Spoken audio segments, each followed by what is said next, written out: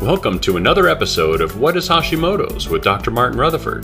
To find out more on any of our topics, or for information on scheduling a consultation with Dr. Rutherford, please visit us at whatishashimoto's.com. And now, here's Dr. Rutherford.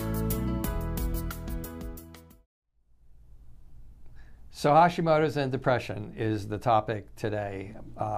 Something we see, again, all the time.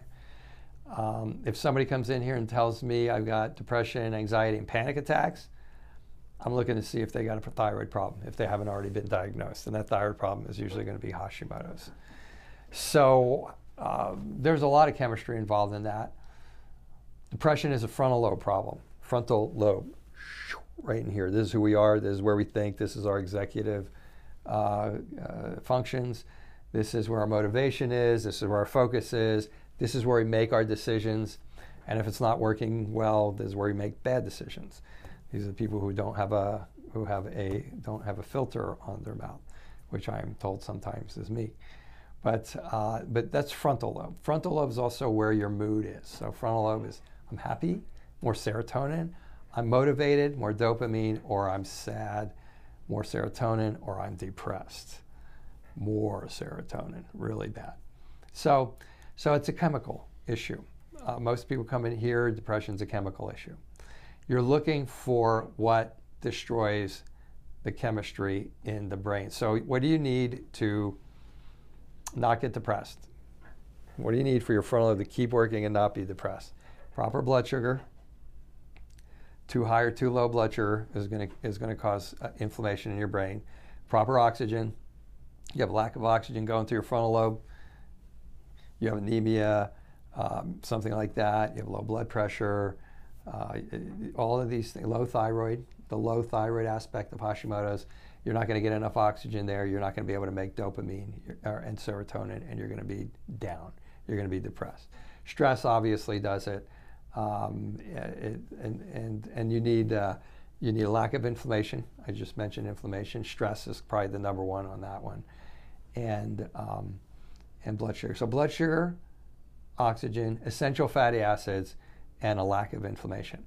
Hashimoto's has an affinity for decreasing blood supply to your frontal lobe and increasing inflammation to your frontal lobe. Without getting into the whole chemistry of that, that's what Hashimoto's does. So if you're like in hypothyroid symptoms, you're like fatigued and you're tired, thyroid's not working that well, everything's slowing down. You're not getting a whole lot of oxygen to your brain. Remember, you need oxygen for you to have proper serotonin and be happy. Okay, and so from that hypothyroid aspect, you're getting that. Then when the immune response kicks in, it may kick in intermittently, or it may be steady across the board. Then you start getting more hyperfunction, you start getting more inflammation, and that inflammation has an affinity for the frontal lobe, and you get inflammation in your frontal lobe. Can't make dopamine, can't make serotonin. If you can't make dopamine, you can't make serotonin. These are people who, when they come in here, they mark in the box, thinking of harming myself. Okay, so that's one step past depression, but the point is that whole spectrum is relative to Hashimoto's. And just to carry that through, even though it wasn't the question, but to show how much Hashimoto's affects mood, next thing is you start getting consistent attacks on your thyroid and you start making way too much thyroid hormone, anxiety, and then it can just take off and contribute to not just anxiety, but it can contribute to panic attacks too. So depression, anxiety, panic attacks, they're all different sides of the same coin. So yes. Depression and Hashimoto's can be linked. Hashimoto's can, at the very least, strongly contribute or be contributing to your depression. Thank you for joining us for another episode of What is Hashimoto's. To find out more on any of our topics, or for information on scheduling a consultation with Dr. Rutherford, please visit us at whatishashimoto's.com.